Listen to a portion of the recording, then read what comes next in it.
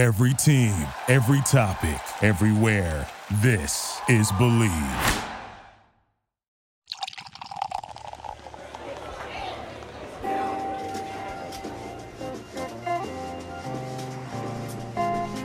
Greetings, salutations, and a big hello to all of my listeners. My unlucky lounge rats, thank you for walking back this way to the Unlucky Lounge located in historic Monoscrew Manor for another episode of Draft and Draft. My name is Corey, your limited lore master, denizen of this fair establishment.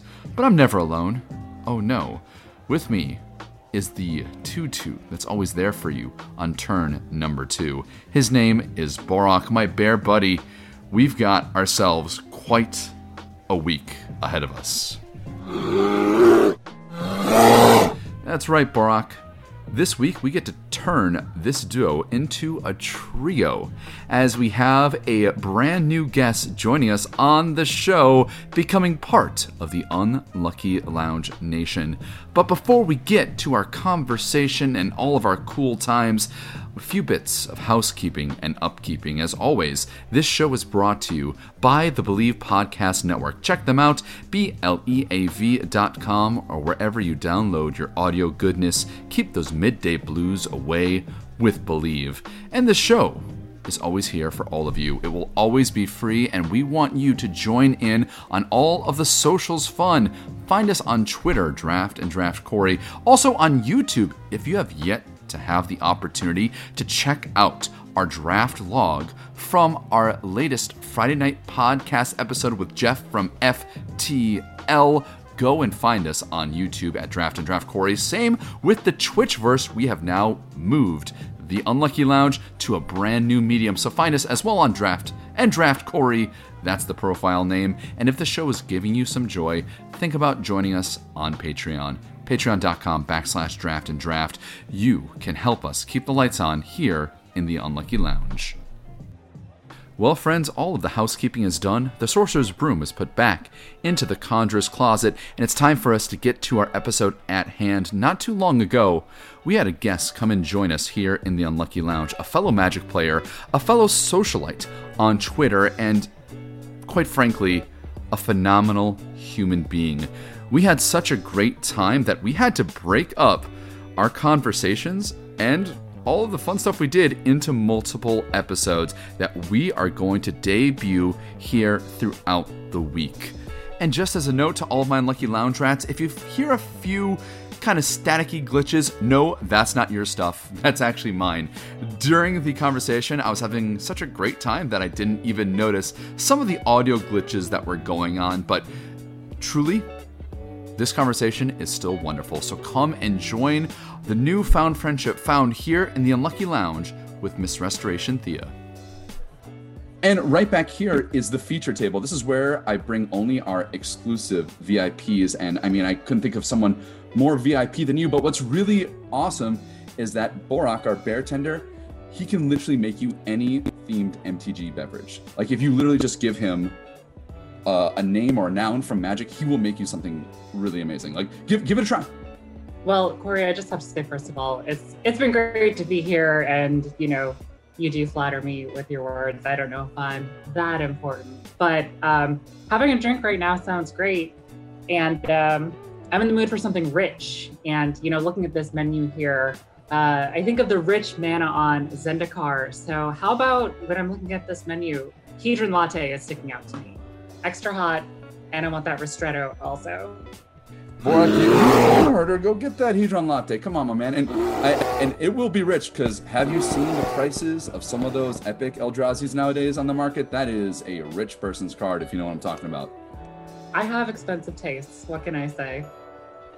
Well, I hope that our wonderful pub here will be able to fulfill those very classy tastes, but let's first just swing it over to you and just say it's so great to have you back here in the featured table, Thea. Like, I just can't even. And all my Unlucky Lounge rats, we've got an amazing person, a former content creator, great person on Twitter, a writer, joining us here on the show this week. Thank you. It's great to be here, and yeah, even though I'm not as active in Magic lately, it is still one of my biggest hobbies in the world. And since the pandemic, I'm on Arena 24/7, it feels like. Hoping to get a stream set up soon, but yeah, I haven't been doing any writing or anything in a while. But yeah, super excited to be here, Corey. Well, I'll tell you, when that stream goes live, I will be one of the first people following you, because the stuff and the decks that you post are a lot of fun to look at. But as we have you here, and I'm sure that maybe some of my listeners don't quite know you, why don't you give us a little background? Like, where did your start with Magic the Gathering begin? Yeah, of course. So like many people, I was introduced to Magic in the mid-90s with, I believe it was Revised. I can't remember exactly, but in our neighborhood, kind of in the downtown, there was a little gaming toy store. And my brother, siblings, they tag along with their older brother. I would tag along. And what we used to actually buy was the X-Men. We loved X-Men. We got the 93, 94 Fleer Ultra Series or something. And we just loved the X-Men cards. And then one day something new appeared. It was this thing, Magic the Gathering. And he started buying it, so of course I did too, with like my $5 allowance for mowing the lawn or whatever. And we didn't really know how to play, but we thought the cards were so cool. And this was kind of like, since that era in the early 90s, I just loved card games and trading cards since then. And we had kind of a collection together, and we grew up in a very, very conservative Christian family. And one day our mom looked through the cards and she found the card Pestilence. And she thought it was this demonic thing, and she thought we were going to go to hell. And she was like, "What are you kids doing?" And she took away all of our Magic cards. So that's kind of how I got my introduction to the game. That's kind of atypical 90s, right?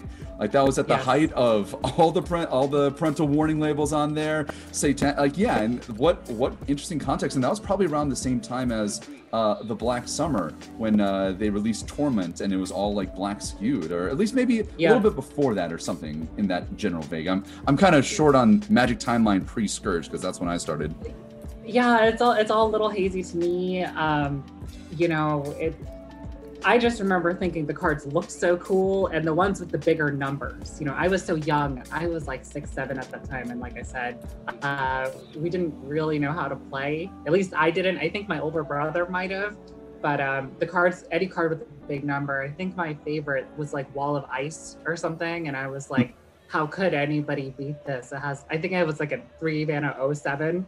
But yeah, to the point of the demonic thing, like there was the, I think they called it in the media the satanic panic for a while. Like everything was satanic and demonic, and video games, comic books, trading cards, like everything kind of experienced this. But yeah, we got our cards taken away, so I didn't touch another Magic card for a while after that. I just love that you also pulled out that big mana thing. I remember so vividly the first time I was introduced to the game. I was like with a random friend that I made at my mom's dog training park, and he was like, "Oh, here's this game," and he like gives you a deck, but he keeps like his own deck, and you start playing it, and like they're explaining to you, and clearly like now you've had some time, that you didn't know how to play the rules whatsoever, and then they're like, "Ha, I got there," and then they play like their old school OG Nico Bolas from Revise, and I'm like, "Huh, well." No, like back then you're like, "Oh man, what a cool card," but now like when you sit back, you're like, "Yeah, this guy was definitely just trying to game me a little bit, wasn't he?" And the answer is absolutely yes. Yeah, but absolutely. That's when you're a kid, you're having fun, you're playing around. And when I was a kid, I played a bunch of other card games too. I've talked about on the show, Dragon Ball Z, the card game. That's when I got introduced. And it looks like you said like you were a big fan of card games in general. What other, do you like dabble into any other card games along the way? Yeah, so after the Magic cards got taken away, there was another gaming store nearby, and we got into the Star Wars card game for a while. And my brother and I were very close, so we played that together. And again, I think he knew the rules a little bit better than I did, but we played the original Star Wars card game. Very complicated, don't really remember any of it all. I actually had some of the Star Wars Episode 1 card. They had their own like card game for that. I did that for a while. But I kind of refound my love of card games, and this might be blasphemy to some Magic players, with Yu-Gi-Oh!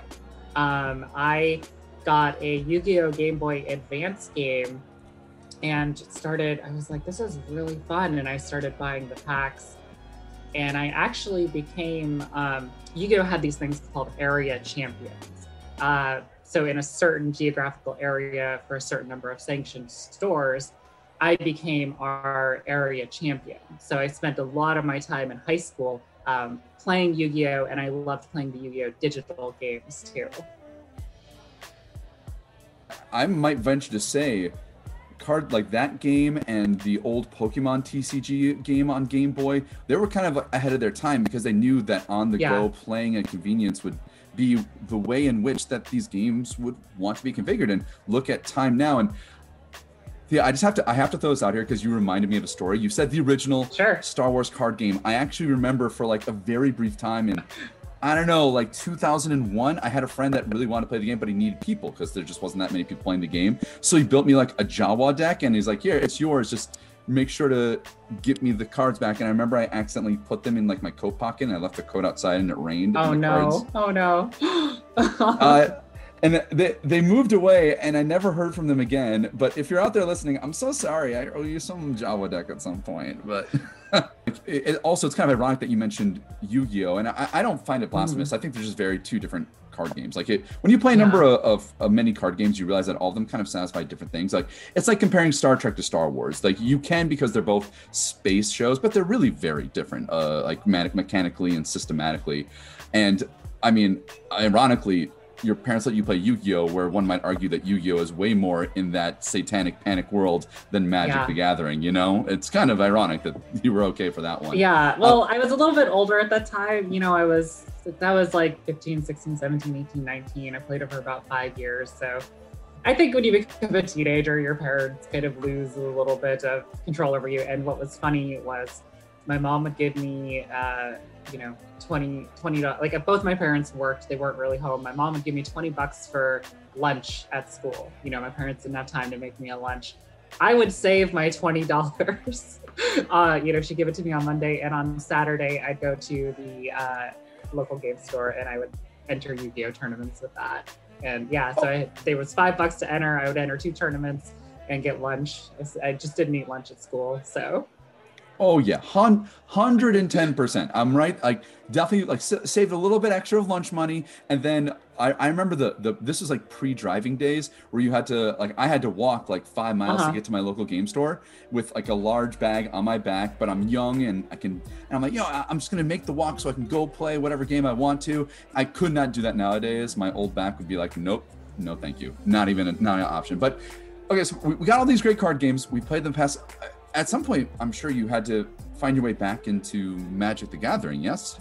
Yeah, absolutely. So as I mentioned, I played a lot of these digital Yu-Gi-Oh! Card games. I kind of fell out of paper, once I got a little bit older, but still, take the bus to college, to work, whatever, play my Yu-Gi-Oh! On DS. So I love digital card games. So in 2009, the first Duels of the Planeswalkers game came out on Xbox 360. And I remember just vaguely seeing it, and it was $10, and I just had this thought. I was like, oh, I remember this game. This was what me and my brother used to play when we were kids, and our mom took away all our cards. And I downloaded it, and I caught on very quickly, because even though Yu-Gi-Oh! Is a very different game, if you were kind of good at one card game, there's a lot of knowledge transference there. So I caught on very quickly. I played it, I was just blown away, like, oh my God, I love this. Like, this is so deep. There's so many things to do. After playing it for a few days, I called up my older brother and I'm like, hey, remember that game we used to play when we were kids? Mom took away our cards. I was like, they released an Xbox version. It's only $10. Like, you gotta get it. So he downloaded it right away. And from that point on, Magic was and still has kind of been our main hobby, how we bond together as brother and sister. And it was all we talked about. And we eventually, so that was August 2009. And then in December 2009, I was in grad school in Colorado at the time, but I came back to Seattle where we live for winter break. And my brother was like, hey, do you want to come to this thing called a draft? I didn't even know what a draft was at that time. And it was a Zendikar draft you know, he gave me a quick rundown. He's like, take one card. If you know, I had no idea what I was doing. I was like, help me, please. And he just said, look, if you see a card called Vampire Nighthawk or Hedron Crab, take it. And I got a Nighthawk, and somehow in that very first draft I ever did, I ended up going 2-2-1. So that was really cool. And that's, again, the digital game kind of reintroduced me. And then that first paper draft, I fell in love with Limited, and I've been a hardcore Limited player ever since. I mean, if you're gonna be thrown into your first draft, going to draft Zendikar, arguably one of the fastest, most punishing limited formats of all time. Wow, like, good on you. And going 2-2-1, my first draft was an absolute eject of a draft from Mirrodin. So kudos on you, and way to get that Vampire Nighthawk. I've told the story before, but my favorite Vampire Nighthawk memory was going to GP Minneapolis, doing Zendikar, and the tournament announcers going on the PA saying, "Excuse me, players, if you have your own swamps, please use them because we run out at the front." Black was so good in Zendikar. It was, you know, even there was like a 3-mana 2/2, like the Mindless Null, that was even playable just because Black had so many cheap removal spells. And obviously I didn't know that in this first draft, but yeah, I went to a tournament too. There were so many Zendikar drafts, you know, subsequently where just swamps are gone, that, you know, you get your Vampire Nighthawk, you get your Disfigures, you get your Gatekeeper of Malakir, Vampire Hexmage. Ooh, yes. Yeah, now you're naming some real bangers. Yeah. Naming some real bangers. I love it. What was the 2/2 for one? Was it Vampire Lacerator? Am I right? It's like you lost one. Is a 2/2 for 1 black? Yeah, the Vampire Lacerator. I don't know. I'm blanking. But yes, all the vampires. There was like a 1/1 for 1 that also got like +2/+1 if your opponent. But yeah, there were just so many vampires, and just Black just dominated in Zendikar. And you get your trusty machete, or you know, there was like the landfall equipment that gave +2/+2. I don't think that was the boots. I think that was from World Wake. It's all a blur. But yeah, being thrown into Zendikar for my first draft experience was quite a trip, to say the least. And it was like a 40-person draft too. It was like a big store. So I was the new girl. I had no idea what I was doing. So yeah. I miss those big store events. Like I can't wait to get back to it. And did you ever get to experience those old like pre-release events where you wait till midnight to go in the store, and you just it's the only store for miles that's doing a pre-release event, so everyone's gathered at this one place? Oh my gosh, that was just magical. And Zendikar was the first time Expeditions came out. So you'd be at this large event and people would open like revised duels, like out of the Zendikar packs. I think they called them the hidden treasures back then. Yes. So something like that. But yeah, I didn't go to the pre-release, but I heard the legends, and you know, my brother was telling me about it. Yeah. So it was a great time with Zendikar, but just that concept of sitting around the table, socializing, building the deck on the fly, something about that just resonated with me so much. And you know, I play a few different Magic formats. I dabble in Modern a little bit. I play a lot of Commander too, but just Limited Draft will always be my baby. You and I, our hearts beat in the same thing. I'm always about that limited life. I say all the time, the thing that I love about Limited is the fact that it's got this jazz feel. You improvise with what's going on in the moment, you adapt to it, and being able to hear the ebb and flow is just a key to unique moments, memorable moments, and successes that you didn't even expect to happen. So here you are in Zendikar, and this format is for enfranchised players, and clearly your love is going to start to run deeper. So where did you decide to jump further in and make Magic more than just a casual, but, you know, suddenly we become hobbyist gamers or lifetime gamers, like I can definitely say I am? Yeah, absolutely. But before I expound upon that, speaking of Zendikar, I just want to say I'm really enjoying this Hedron Latte. It's very rich, and, you know, just like the rich mana in Zendikar, this is exactly what I wanted. So please, my thanks to the bartender in the Blind Eternities bar here.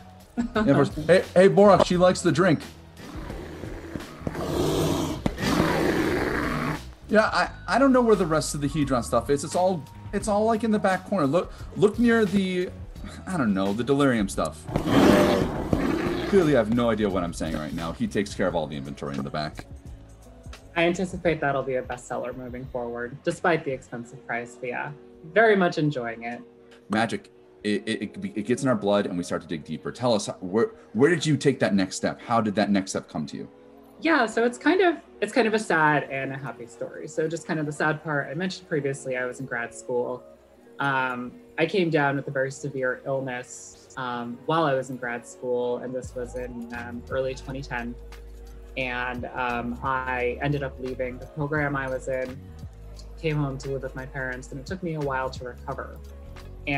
But so here's kind of where the happy part comes in. While I was recovering, you know, I needed to do a lot of socializing. I needed to do something. And, you know, like I said, that Zendikar draft, my brother taught me how to play Commander.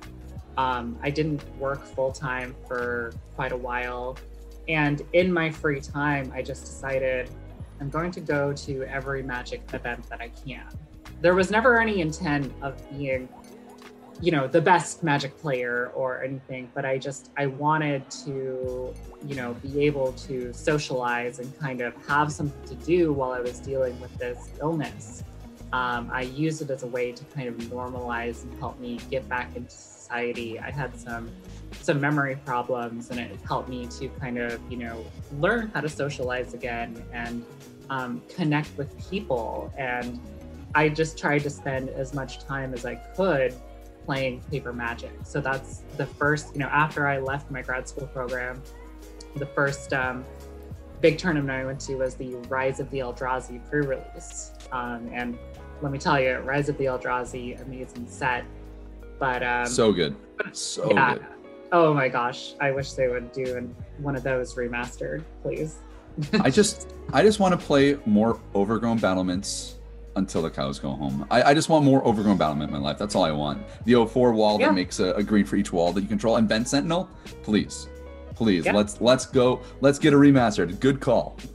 Definitely. Yeah. You got the Vent Sentinel deck, or you can just rip into an Ulamog's Crusher and start annihilating your opponent. Nothing like a common with Annihilator too, right? Yeah. Like, let's talk about power levels of common. Like, hey, listen, we know power creep's a thing, but just go back and take a look at the full list of Rise of Eldrazi, All My Unlucky Lounge Rats, and realize the kind of commons we were working with back then. Like, that was a completely wacky, like, upside down limited format. But that's kind of like why we love these things and like exploring new things. But I'm sorry, you were speaking of to, you know, Rise of Eldrazi, like, kind of invigorating us, and almost like the same way that it invigorated the limited environment by doing something different. Definitely. And it was something that was really good for me personally. And so I'm going to go off on a little bit of a tangent here, but I was very early into YouTube, and this will loop around and make sense. And I used to play a lot of Guitar Hero, and I used to love modding the Guitar Hero video game. And I had a whole channel with millions of views and thousands of subscribers all the way back in 2007, 2008. So this is like, you know, Wild West of YouTube days.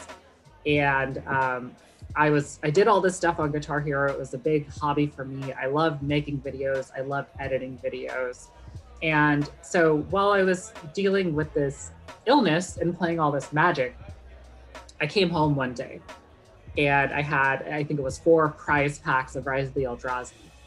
And I decided to I opened a new YouTube channel, and I was like, you know what if like I just talk about my draft? And so this is 2010, kind of before this concept of a Magic YouTuber even really existed. Like, YouTube was so different back then. It's so polished now, but everything was so rough around the edges. And I personally kind of missed that. But I had this thought. I was like, you know, I just came home from a draft. I'm not working right now. What if I just go like set up my laptop in a room, you know, my old MacBook, you know, tilt the camera down, talk about my deck that I drafted, and open these prize packs on camera. So I did that, and this was not a professional video, but I showed the cards, I talked about the draft. It was just like a 10-minute video. And to me, this was just a way, again, I wanted to keep socializing. I wanted to keep improving my memory, helping out with this illness that I was dealing with. And one of the cards that I had opened, I'd opened a Sarkhan the Mad, and the video got a couple hundred views, and I got a message a few days later, hey, do you want to trade that Sarkhan the Mad? And I was like, what? People want to just somebody from across the country saw my video and they want to trade this card? And I'm thinking, how does this even work? So I talked to this person, and they introduced me to, and I don't know if many Magic players know about this, at the time, back in 2010, 2011, there was a whole YouTube community dedicated to trading cards online. And I see the reaction on your face, like, what? I'm happy to tell you all about how that worked if you wanted to hear. I mean, honestly, you're kind of ahead of your time, Thea. Like that just is such a prevalent thing. People opening up drafts, deck teching, pack openings. I mean, that's pretty much 100% of my YouTube scroll right now. If I just scroll through, I will find 5 videos that people are suggesting that to me.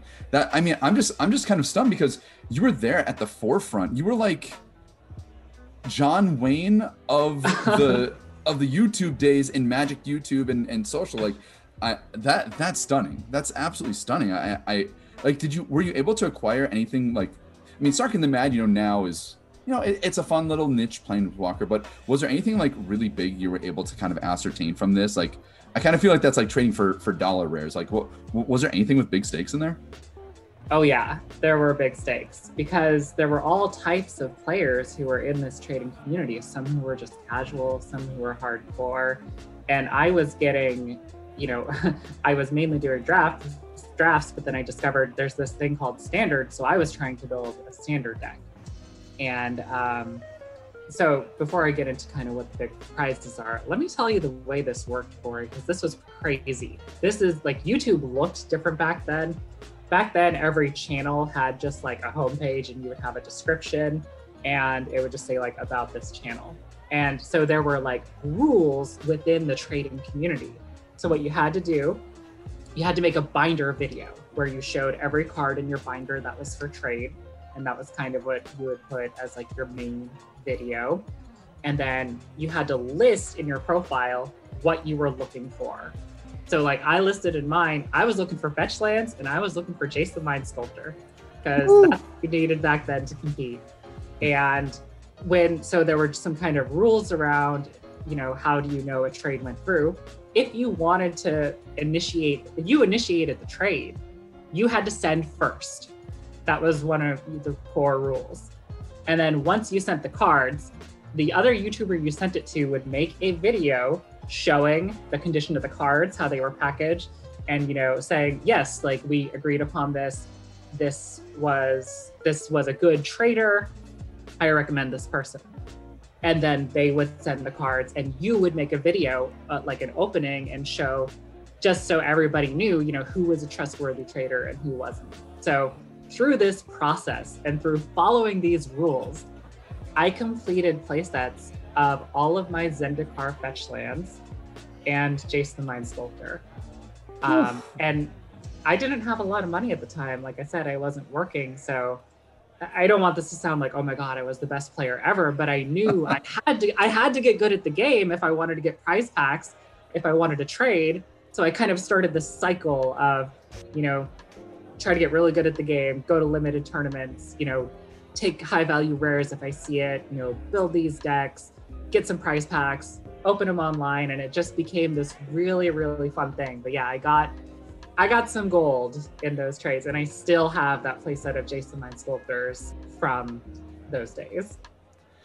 It's the circle of Magic life, and I'm kind of like stunned by the almost like mechanical yet very like well organized, make sure that all the column A is filled in column B of this old, even like with now in 2020 to then, people can find how to make things work. And the Magic community, I think, is a great example of that. Like, no matter what, like, even if the game sometimes is going a little like sideways, we find ways to make it work. Like, I'd almost say that's kind of how the rise of, say, Commander came about in the early 2010s to today is people just didn't want to play standard. There was some bugaboos, and there's a certain entry point, to having to play standard. You just mentioned like 4 Jace the Mind Sculptors and a bunch of fetch lands. Look that up. I'm sure it's like increasing its price by 300% or something by now, and it's really fascinating to see how the community ourselves, we can kind of grow and change and adapt with what's going on. Yeah, and I think, specifically this YouTube trading community, I feel like this is something a lot of people don't know about.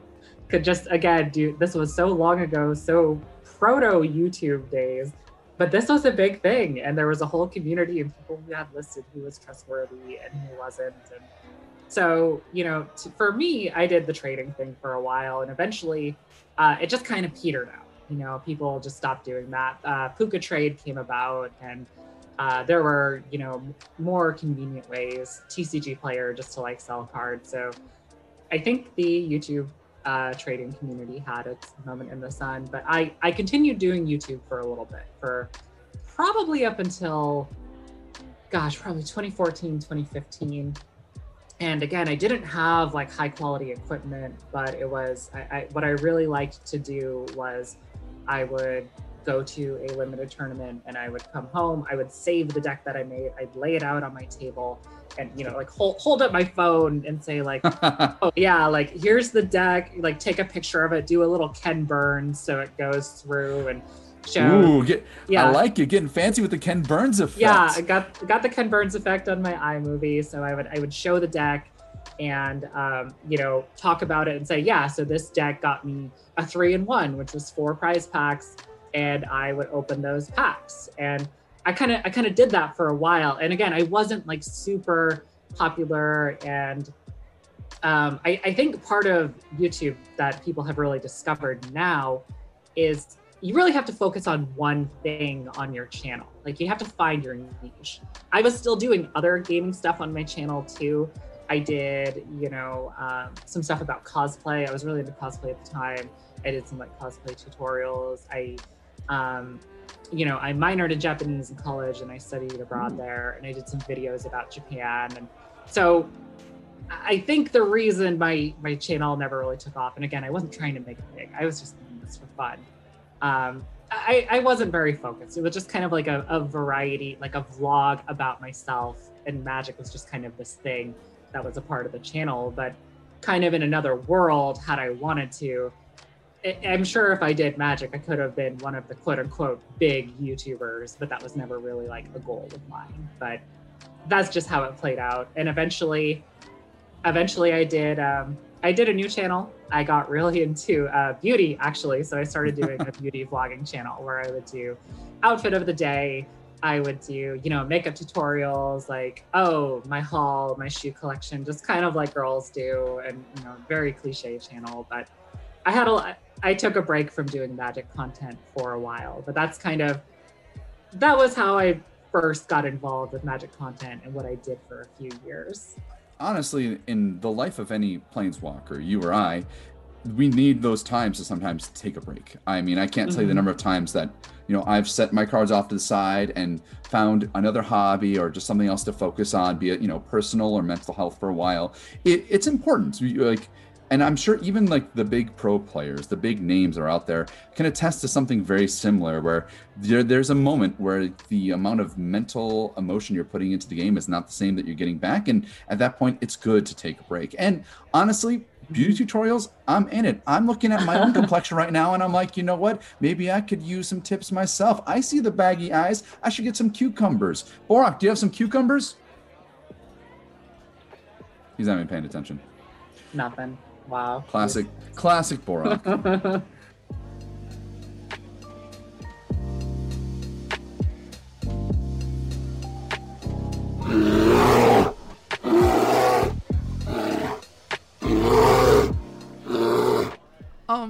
No, excuse me, Borak, I did not throw you under the bus. I was looking for you to set me up with some cucumbers for the really clever joke I was making.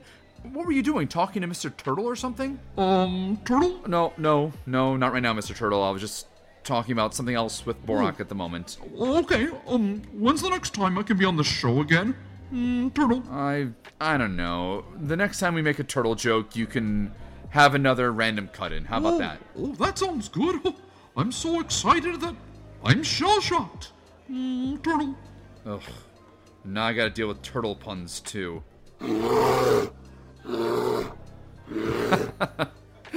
Yeah, that's a good one, Borak. But you know, who's also quite clever?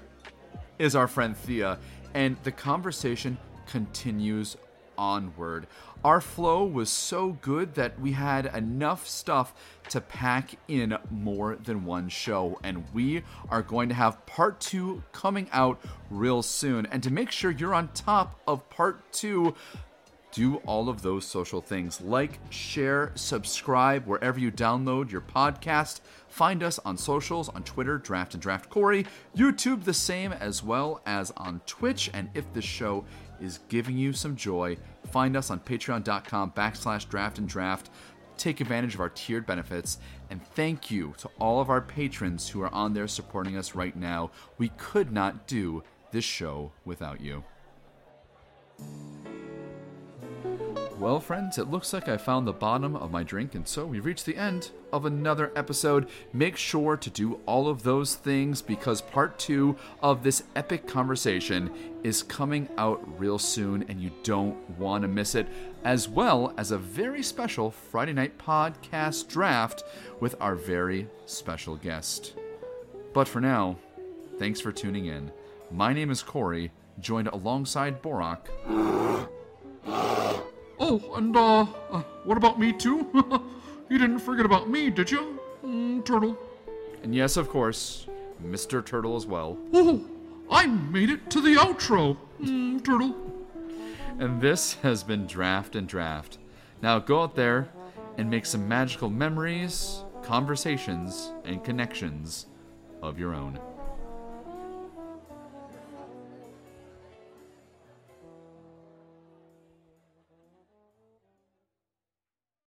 Without the ones like you, who work tirelessly to keep things running, everything would suddenly stop. Hospitals, factories, schools, and power plants, they all depend on you. No matter the weather, emergency, or time of day, you're the ones who get it done. At Grainger, we're here for you with professional-grade industrial supplies. Count on real-time product availability and fast delivery. Call, click Grainger.com, or just stop by. Grainger, for the ones who get it done.